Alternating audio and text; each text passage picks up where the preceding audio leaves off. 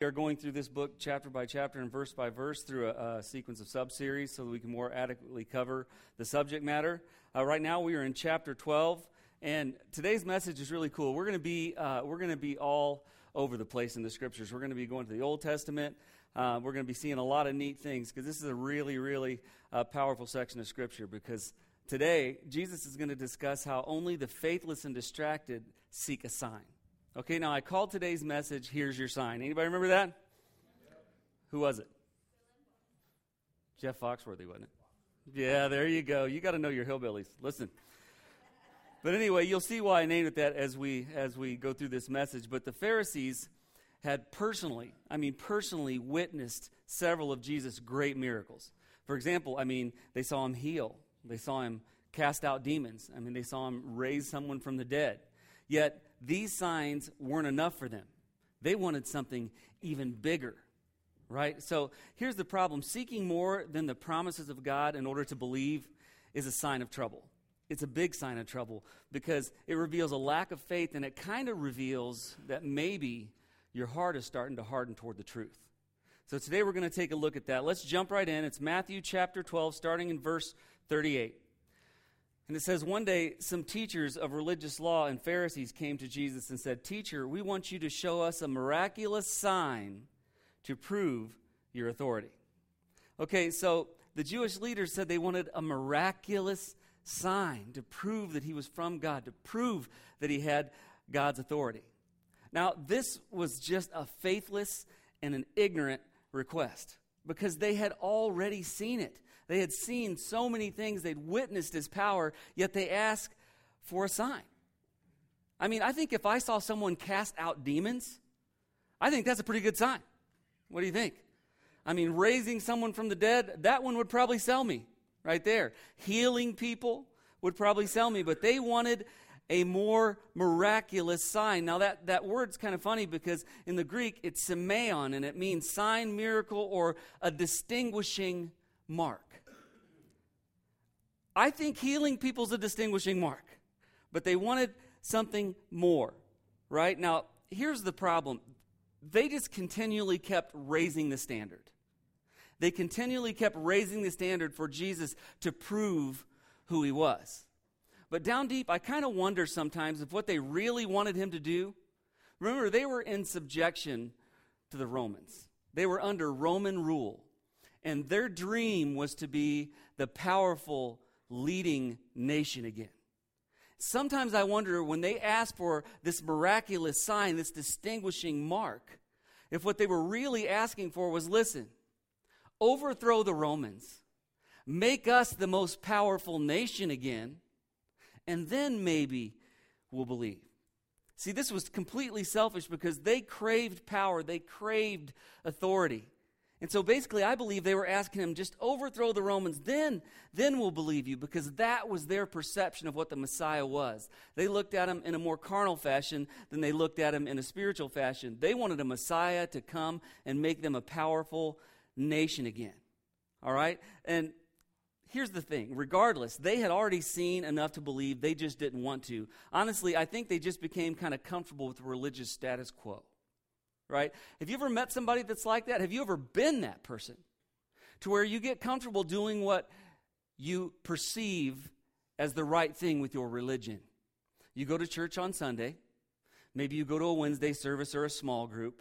Maybe you help out with the soup kitchen. And you just do the things that people in your church deem righteous. And in doing those things, you become comfortable. And trust me, as a pastor, when you come up with new ideas, you always hear people say, well, we've never done it that way before. You know what I mean? This is what I think of when I think of the Jews. I think they had become comfortable with the religious status quo, and only having someone overthrow Rome would really get their attention. You know, it's sad that we're still kind of like the Jewish leaders in this aspect because we constantly ask for signs. We really do. Now, let's be honest. How many of you have asked God for a sign about something? Just raise your hand. Be honest. Good. There you go. The rest of you, yes, you did. Right? Because we ask for signs, right? And it frustrates me a little bit because what we should be doing is just resting in God's promises and in his word. That's what we should be resting in. We should just make God aware of what we need, make God aware of the direction that we're seeking, and just faithfully wait for him to do something. Listen, God is going to do something. And when he does it, it'll be so easily identified. But what we like to do is we like to be sure, and there's probably two reasons for that. We'll say, God, if you want me to do this, make blank happen. Anybody ever done that? Do you realize you're defining the terms with God? Do you realize that? You're saying, God, in order for me to move, in order for me to do anything, you've got to show me on my terms that I'm going to do it before I do it. I won't believe until you do it that way. I mean, that's really, honestly, what we're saying. Instead of saying, God, you lead and I'll follow. And you know, that seems like a simple prayer, but if you just say, God, I know what your word says. I know what your promises are. I'll just follow. You lead, and when the door opens, I'll walk through it. Don't say, Lord, when a door opens that's electric and has, purple trim and tinted glass, and don't set the terms. So often I think we do that. We set the terms because the root of that problem is sometimes we just don't have the faith to step out and trust God for something we know we should do. Sometimes we really don't. I had a man come to me about this project, and he said, I'm glad to see you're really moving forward with this project now. You guys need to build. And I said, yeah. And he said, you need to stop worrying about the money. And in my mind, I'm thinking, easy to say when you have it, right? He said, listen, when we built our church, everyone thinks we had the money. He said, we borrowed $2.8 million. And you know what we were doing on the board? And I said, what? He said, praying for where that money was going to come from. But we believed it was time. We stepped out on faith, and God provided. He said, you preach faith. Sometimes you got to step out and live your faith. He said, do you need the room? Do you want to do more? Step out. It really convicted me. Because sometimes we're saying, God, we will start building, we'll start doing this project, we'll start missions when it's 74 degrees in January. That's the kind of things we do. We ask for signs, and sometimes we ask for signs because we really don't want to do something we know we're supposed to. Have you ever done that before? You're like, well, I'm not sure if, God wants me to go on this mission trip, or I'm not sure if God wants me to help, when we're, feeding the homeless. I'm not sure. And down deep, we don't really want to do it. So we're like, well, God, if you want me to do that, just let a German Shepherd run through the middle of Walmart. And you're walking through Walmart and a German Shepherd runs through and you said, I'm in a white one. You know what I mean? Sometimes we actually ask for a sign because we're hoping he doesn't give us one because we really don't want to do what he's asking us to do. But I'm telling you, sometimes we're just like them. We ask for a sign that's self-serving, or we ask for a sign because we struggle just stepping out on faith and trusting the promises of God. We need to think more like and pray more like Jesus in these situations. I mean, this is a very famous prayer, Luke 22:41. Talking about Jesus, it said, he walked away about a stone's throw and knelt down and prayed, Father, if you are willing, please take this cup of suffering away from me. Talking about the crucifixion he knew was coming. Yet I want what? Your will to be done what? Not mine. See, Jesus looked at God's will as whatever you want, I'll do it. Here's what I'd like. Because the human side of Jesus was saying, I'm not really thrilled about having spikes driven through my wrists. Right? But he said, listen, either way, I'll follow your lead. I'll trust you. Anything you want so that your will can be accomplished in my life. All right? I love that. But now, let's move on because they asked for this miraculous sign, for this distinguishing mark. And I love how he responds to them. Okay, Matthew 12:39. But Jesus replied, only an evil and adulterous generation would demand a miraculous sign or distinguishing mark. But the only sign I will give them is the sign of the prophet Jonah. Okay, now, I love how he responded because the first thing he does is he criticizes their lack of faith and commitment. He calls them an evil and adulterous generation. Now, imagine how that went over. We're talking about the Jewish spiritual leaders, and he says, seriously, you guys are evil or wicked and adulterous. That's what you guys are. Right now, I think evil is pretty self-explanatory. I don't need to explain why he called him evil. Anybody confused as to why he called him evil? Okay, good. But he called him an adulterous generation. And that's worthy of a second look. See, Israel was supposed to be God's chosen people. They were his bride. And they were supposed to be faithful to God and to God alone, like a wife is to her husband or a husband is to his wife. They were supposed to be faithful. But over the years, several things had taken their attention off of God, and they started to get a love for things they shouldn't. Their worship was shifting from God to other things. They were starting to marry among pagan nations, which they weren't supposed to do. So they were starting to accept idol gods we see in the Old Testament. They were starting to love power and position. They were starting to shift their love and their dedication and their commitment from God to other things. Their worship was leaving him and going to other things. In the Old Testament, it was idol gods. In the New Testament, it was their power and authority and their religion. And what happened is they were cheating on God because they took the love and worship they were supposed to have for him and gave it to someone else. So they were committing adultery on God by replacing him with other things. Have you ever done that? I'm not going to make you raise your hands on that one. But I'm telling you what, when something pulls your eye off God, when you start to give yourself more to other things than you give yourself to God, you are committing adultery on God. This is why he called them an evil and adulterous generation, right? Now, the second thing he said here was he said that they weren't going to get any other sign except for the sign of the prophet Jonah. Okay, now I know everybody's heard the story of Jonah and what? The whale. You know the Bible never actually says it was a whale. Never actually even says it was a big fish. I'll tell you about, we'll talk about that more in a little bit here. But see, in Jonah's time, I'm going to kind of abbreviate this story, but in Jonah's time, there was this large Assyrian city called Nineveh. It was actually the second largest city next to Babylon.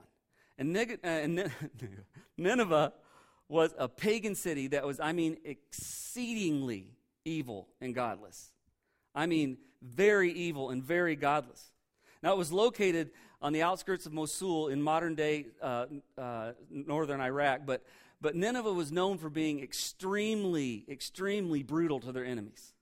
For instance, when they would capture a city or a kingdom or whatever, when they would capture it, they would take the king or the leader and they would slit them open and pull their entrails out while they were alive and then drag them through the city so that everyone could see that their king no longer had power. Overkill, right? But, they were just brutal people. And besides their brutality, they were extremely sexually immoral. I'm not even going to get into that. Extremely sexually immoral. And they loved witchcraft and sorcery. Matter of fact, they had many, many gods that they worshiped. But the one thing they didn't do was they didn't fear the true God of Israel. They had gotten to the point where they felt completely invincible. And they were just going to do and say whatever they pleased. So God comes to Jonah. Now you can imagine this is not the most popular place with most Jews. With most people, with most of God's people, this wasn't the most popular place. But God comes to Jonah and he says, I want you to go preach to Nineveh. And I want you to warn them about the judgment that's coming. Look at this, Jonah, starting in chapter 1, verse 1.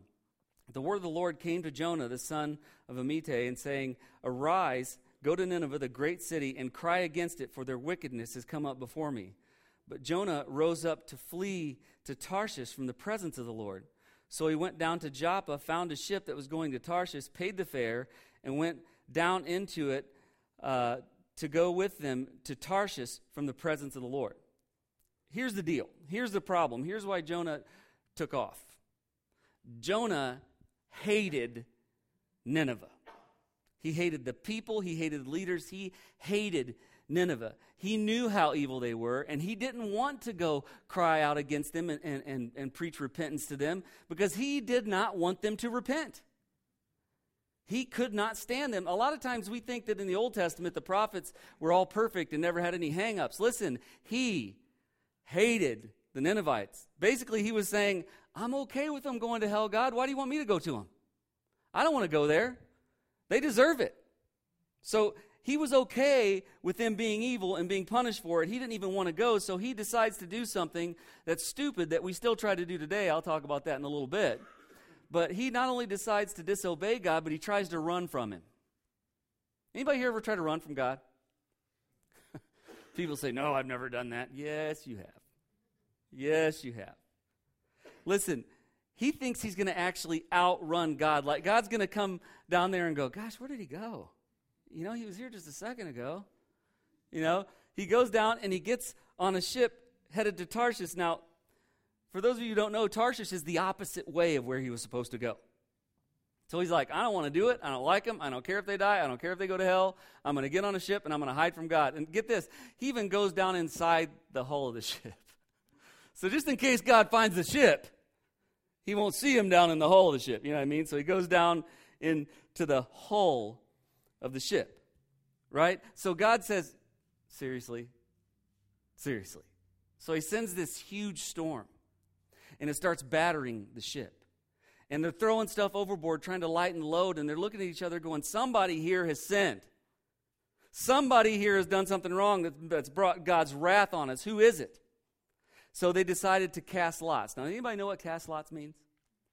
See, a lot of the old-timers will say that casting lots was gambling. That's their excuse for, going against gambling. It is not gambling. It has nothing to do with gambling. I mean, just an FYI, that's how the apostles chose the replacement for Judas. But anyway, it was basically like drawing straws.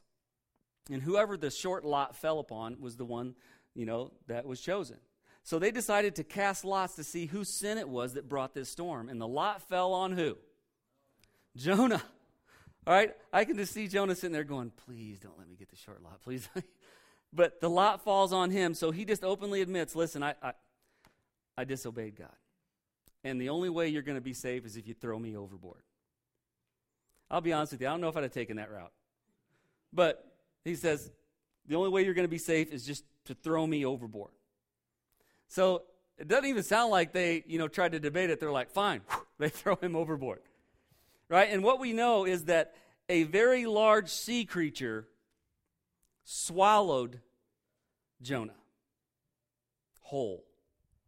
Okay, now, I love this because the atheists and those people who like to argue always say, well, scientifically, a human can't fit into the belly of a whale, and because of the size of a whale's throat, and blah, blah, blah, and I'm like, yeah, that's great, it wasn't a whale. Well, even if it were a big fish, I'm like, yeah, really, it wasn't a big fish. We don't know what it was. If it was a big fish, do you think God can make one big enough to swallow the guy? I mean, he made the world in 6 days. Anybody think he has a problem making some fish? Right? So he makes this large creature, whatever it is, and it swallows Jonah whole. And for 3 days, he's in the belly of this creature. And, something miraculous happened. He changed his mind about doing what God asked him to do. He changed his mind. And so this creature barfs him up on the shores of guess where? Nineveh. Man, can you imagine what he looked like after being in the stomach of a creature for 3 days? Talk about a bad hair day. If he had any. All those stomach acids, he was probably pale like me, right? And he gets barfed up on the shore of Nineveh, and so guess what? He just starts preaching. Now, sometimes I wonder, and this is my morbid mind, I wonder if the reason the Ninevites listened to him was here comes this guy with all his hair burnt off, pale, he's got dishpan hands except all over his body, smelling like fish guts, going, y'all better repent. They're all going, hey, we'll go, whatever, man. No, but this guy starts preaching. Jonah just starts preaching. And the Ninevites heard Jonah's warning and repented. They heard his warning and they repented. Okay, now there's a lot more to that story, but that's where I'm going to stop, because what exactly is the sign of Jonah? Look at Matthew 12:40. For as Jonah was in the belly of the great fish for 3 days and 3 nights, so will the Son of Man be in the heart of the earth for 3 days and 3 nights. See, Jesus was saying the only sign you're going to get is the sign of Jonah, meaning the only sign you're going to get is my upcoming death, burial, and resurrection. That's the only sign you're going to get. You want an identifying mark. You want something that's going to stand out, something that's really going to prove who I am. Here it is. They're going to kill me. They're going to put me in a tomb. I'm going to be 3 days in that tomb, and then I'm going to defeat death, hell, and the grave. I'm going to come out, and I'm going to ascend to heaven and get everyone a free opportunity for eternal life as a result of that. Right? This was the sign he was talking about. Here he's saying, listen, you've had plenty of signs. You've had plenty of time to believe. Plenty of time to believe. So the only sign you're going to get now is the whole reason I came here. When I go to that cross and die, and I'm put in a tomb, and when I rise again. That is the sign you'll get. Now, there's something more to this, too. I believe that Jonah died when he was in the belly of that creature. I really do. And people go, well, why do you believe that? I mean, he was in the belly of a creature underwater for 3 days. So, I mean, anybody want to test that theory? It wasn't in a submarine for 3 days. But think about the analogy that he's making here. Think about the comparison that he's making here. He's saying, as Jonah was in the belly of that creature for 3 days, so will I be in my tomb for 3 days. Was Jesus alive in his tomb? They had to kill him to put him in that tomb. I believe that Jonah was dead in that whale. And when he was puked up on that shore, he had a new mindset. And he's saying, as he was dead and entombed in his watery tomb for 3 days and resurrected and did what God told him and was successful, so also I will be killed. I will be put in my tomb for 3 days, and I will come out and be successful in God's will. I think that is an awesome, awesome comparison. Right? I mean, they both had a commission from God. They both had to die first. They both were in their tombs for 3 days, and they both rose again, and they both were successful in doing the will of God. I just think that is powerful. And he's saying, and that is the only sign that you're going to get, because you've missed all the other ones. Well, then he jumps to another illustration. Right? Now, imagine how powerful it was when he said, like Jonah, that sign is what's going to make you. That's the only sign you're going to get from here on out, is that sign. But what he says now, I mean, talk about insulting. Listen to this, Matthew 12:41. The people of Nineveh, pagan nation, right, not God's chosen people, the people of Nineveh will stand up against this generation on Judgment Day and what? And condemn it. So he's saying a pagan nation, a nation that's not God's chosen people, will be your judges. And he goes on here. It says, for they repented of their sins at the preaching of Jonah. Now someone what?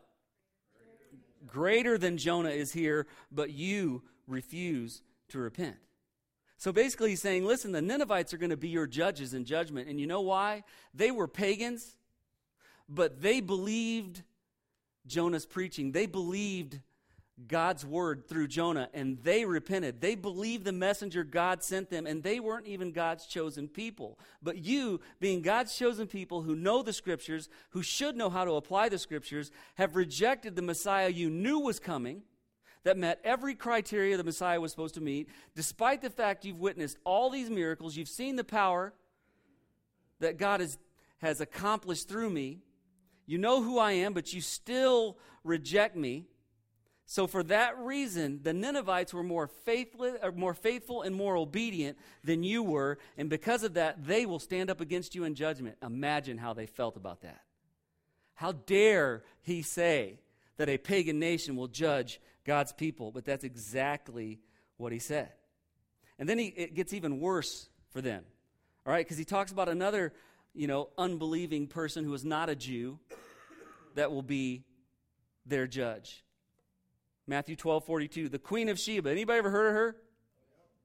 You ever hear people say, what do you think you are, the Queen of Sheba? You ever hear that one? Cracks me up. It says the Queen of Sheba will also stand up against this generation on Judgment Day and condemn it. For she came from a distant land to hear the wisdom of Solomon. Now someone what? Greater than Solomon is here, but you refuse to listen. Now let me give you some background. Okay? Solomon was made a promise by God. God said, listen, Solomon, anything you ask for, anything,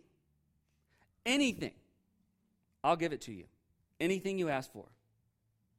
And he didn't ask for what you think most people would ask for. Solomon said, I just want the wisdom to lead your people righteously.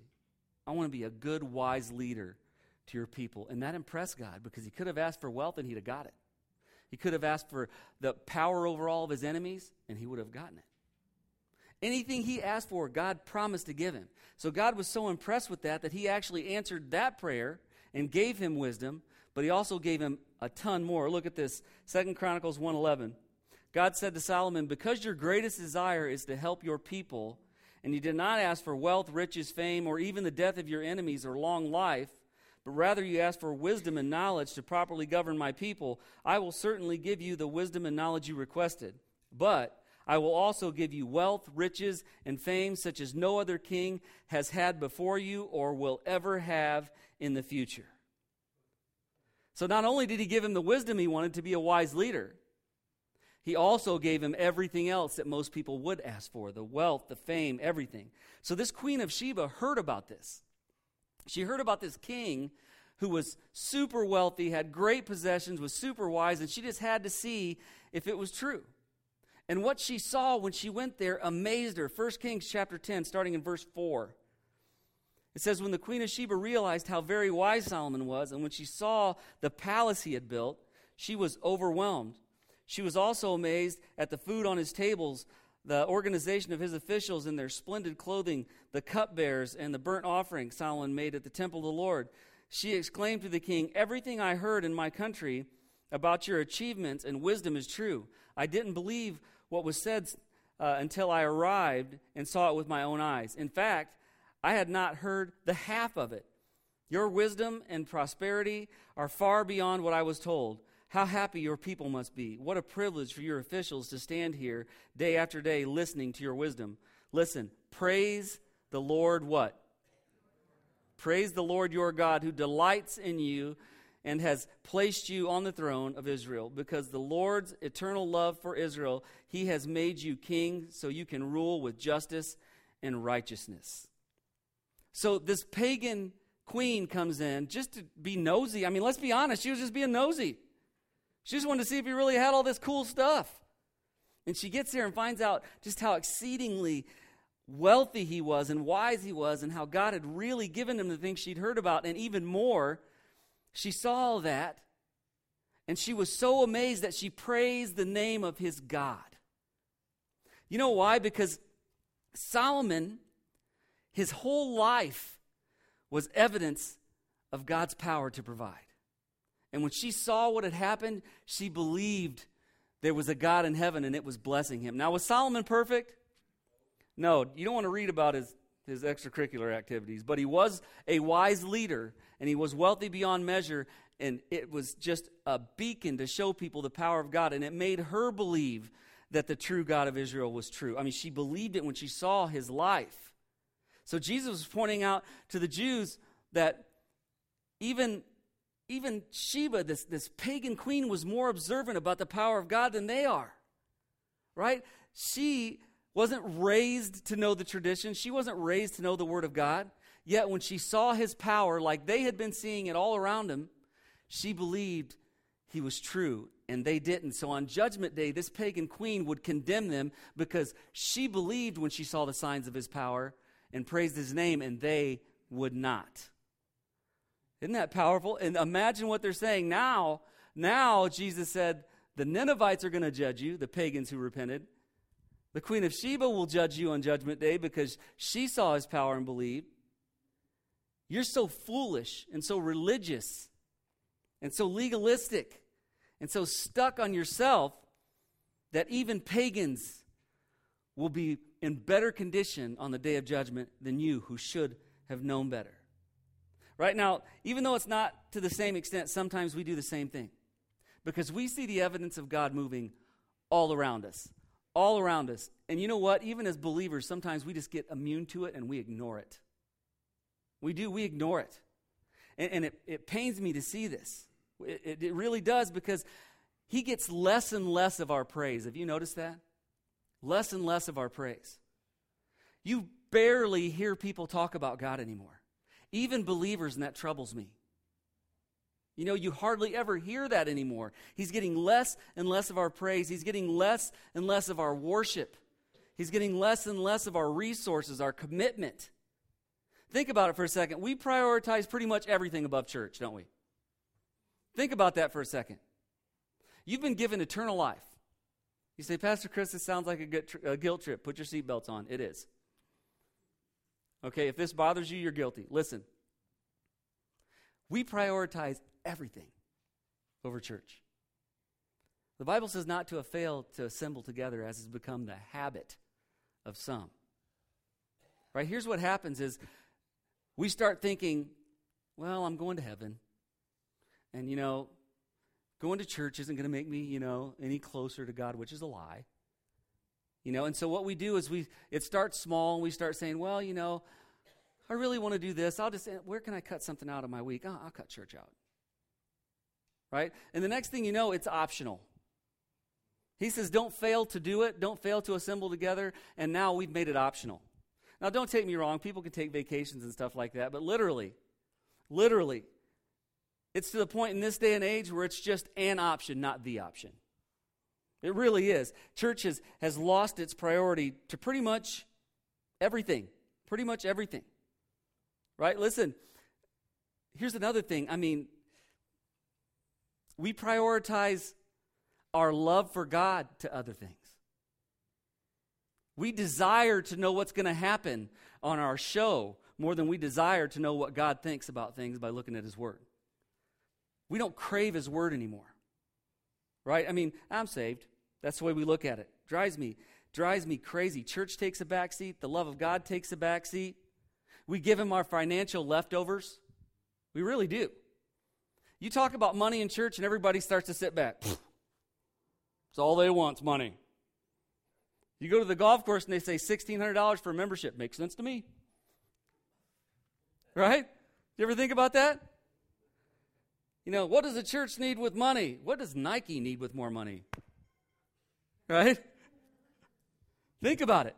I'm not against having things. I'm just saying we give Him our financial leftovers. I can't tell you how many times I tell people, well, I don't really support my church. I don't really support missions and stuff like that. Why? Well, I got a lot of expenses. Maybe the reason you don't have much left over is because you always give God your leftovers. Maybe if God got what was first, you have a lot more left over. Just throwing it out there. Right? We give Him our financial leftovers. We give Him the leftovers of our time. Serving Him, maybe at Christmas. Maybe on Easter, the biggies. Right? But definitely not in the summer. That's lake month. You know what I mean? Those are lake months. He gets the leftovers of our time. He gets the leftovers of our talent. So many people are so gifted and have so many ways that they could be serving the Lord. But it ain't making them any money, so why? We give them the leftovers of our talent. But you know what's ironic?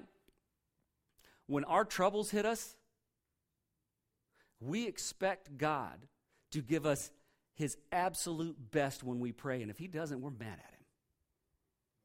We're like, God, I will give you 2% of my effort, 2% of my finances, 2% of my talent, my time. But by goodness, if I call on you in trouble, you better give me 110%, or I'm going to be mad at you and say that God doesn't answer prayer. Anybody see an imbalance there? We're more like these Jews we're reading about than we think. You know what I mean? We want to give very little, but we want to get a lot back. The Jews asked for a sign that meets their needs and meets their expectations, right? And no matter what He does, they just refuse to believe. But here's the thing. If God would have given them a physical sign, here's your sign part. If God would have given them a sign to wear around their neck, you know what it would have said? Would it have said God's chosen people? No, He wouldn't want them advertising that the way they acted. It would have said blind, deaf, and dumb. That's what it would have said. Because that's what they had become with regards to God. Right? Now, what would our sign be? You guys anxious to hear this one? What would our sign be? Think about it. We live in the most prosperous nation in the world. The most prosperous nation in the world. We have great resources. We have the best medical care. We have religious freedom. No one's kicking our doors in for worshiping Jesus like they're doing in China and the Sudan. We live in the greatest nation on earth, the greatest nation on earth. And I know people want to argue about presidents and politics and parties, but here's what it boils down to. Democrat, Republican, Whig party, whatever. Here's what it boils down to. it's still the greatest nation on earth. And it's the greatest nation on earth because God blessed us because we used to make him first. We're in the greatest nation on earth. Yet we show little, if any, appreciation or commitment to God. And it's getting less and less every day. I mean, every day. So if God were to give us a sign, it would probably say ungrateful, uncommitted, and spoiled. That's probably what our sign would say. We live in the greatest nation in the world, and we want to take prayer out of schools. I mean, we live in the greatest nation in the world, and they mock and joke about Christianity on every TV show, right? And promote everything that God's against. And we sit back and laugh at those shows and act like it's no big deal. So our sign would read ungrateful, uncommitted, and spoiled. But here's the cool thing before I close. Listen, the bonus is unlike the Jews of that time, we still have time to change our sign. We still have time to change it. Because if we would turn to or turn back to God, our sign could read blessed, thankful, and ready to serve. We could change that. We could start remembering how blessed we really are, being more thankful, putting our attention back on God, putting our time, talent, and treasure back to God, allowing people to see our lives shine the power of God like Solomon's life did. We could do that, and our sign would change to blessed, thankful, and ready to serve. Can you imagine? Everybody talks about giving gifts this time of year. There's a gift you could give God back, the love and commitment that he's asked for since the day he created this place. Greatest gift you could give him. I'm going to go ahead and stop there. We'll pick up there next week. I'm going to ask you to please bow your heads. If this is your first time here, we always like to give a brief invitation, and here's why. Because we believe that God is still changing lives, not just here, but for eternity. We also believe there's a lot of confusion about the simplest gift ever given. Religion has really messed up God's plan for eternal life. We've added so much to it. When in reality, God wanted it to be so easy that it sounds too good to be true. Because his son paid a great price to ensure that it would be free to us. And the Bible says that whoever believes has eternal life. So while your heads are bowed and your eyes are closed, there's someone here who doesn't know where they stand with God. I'm not going to point you out or have you come up front. I don't do that. But I just want to pray for you because I remember being that person unsure and searching. If you could just make eye contact with me and put your head right back down, bless those people. And I'm just going to pray for you. I'm not going to chase you down after church. I just pray for those people. Bless those people. I'm going to pray for you. If you're listening or watching online, listen, God knows your heart. I'll be praying for you too. But believers, listen, the one thing we can take from this and the thing I want to pray for us about is that, God has made so many promises for us. And he keeps his promises. I don't want us to become like the Jews and require some miraculous event before we'll serve him. Listen, if you want to see how amazing he is, give him the faith he asked for and trust him, and you'll see it. I'm going to pray that our faith would be strong like that again. Let's pray. God, I thank you so much for all that you do. I just thank you for your love and your grace, and I am so amazed. I say this every week, God, but I am amazed that you could love someone like me. I'm so amazed that despite the fact that we will never be perfect, that we will never be good, that your love for us was so great that you sent Jesus to die on our behalf so that he could be righteous on our behalf and we could just believe in him. I just thank you so much for that. And I just pray if there's someone here who doesn't know you, I don't know what it is that's got them confused. There's so many things the enemy's using. I just pray that whatever that is, you clear it from their mind and let them believe that what your son did was enough to guarantee their eternal life.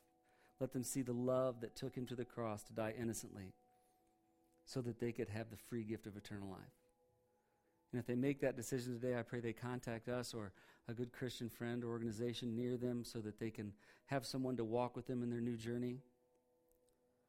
And God, for those of us who already know you, it's so easy for us to become so distracted that we require something miraculous just to give the simple faith and service that God's asked for and always has asked for. I just pray, God, that we would trust your word.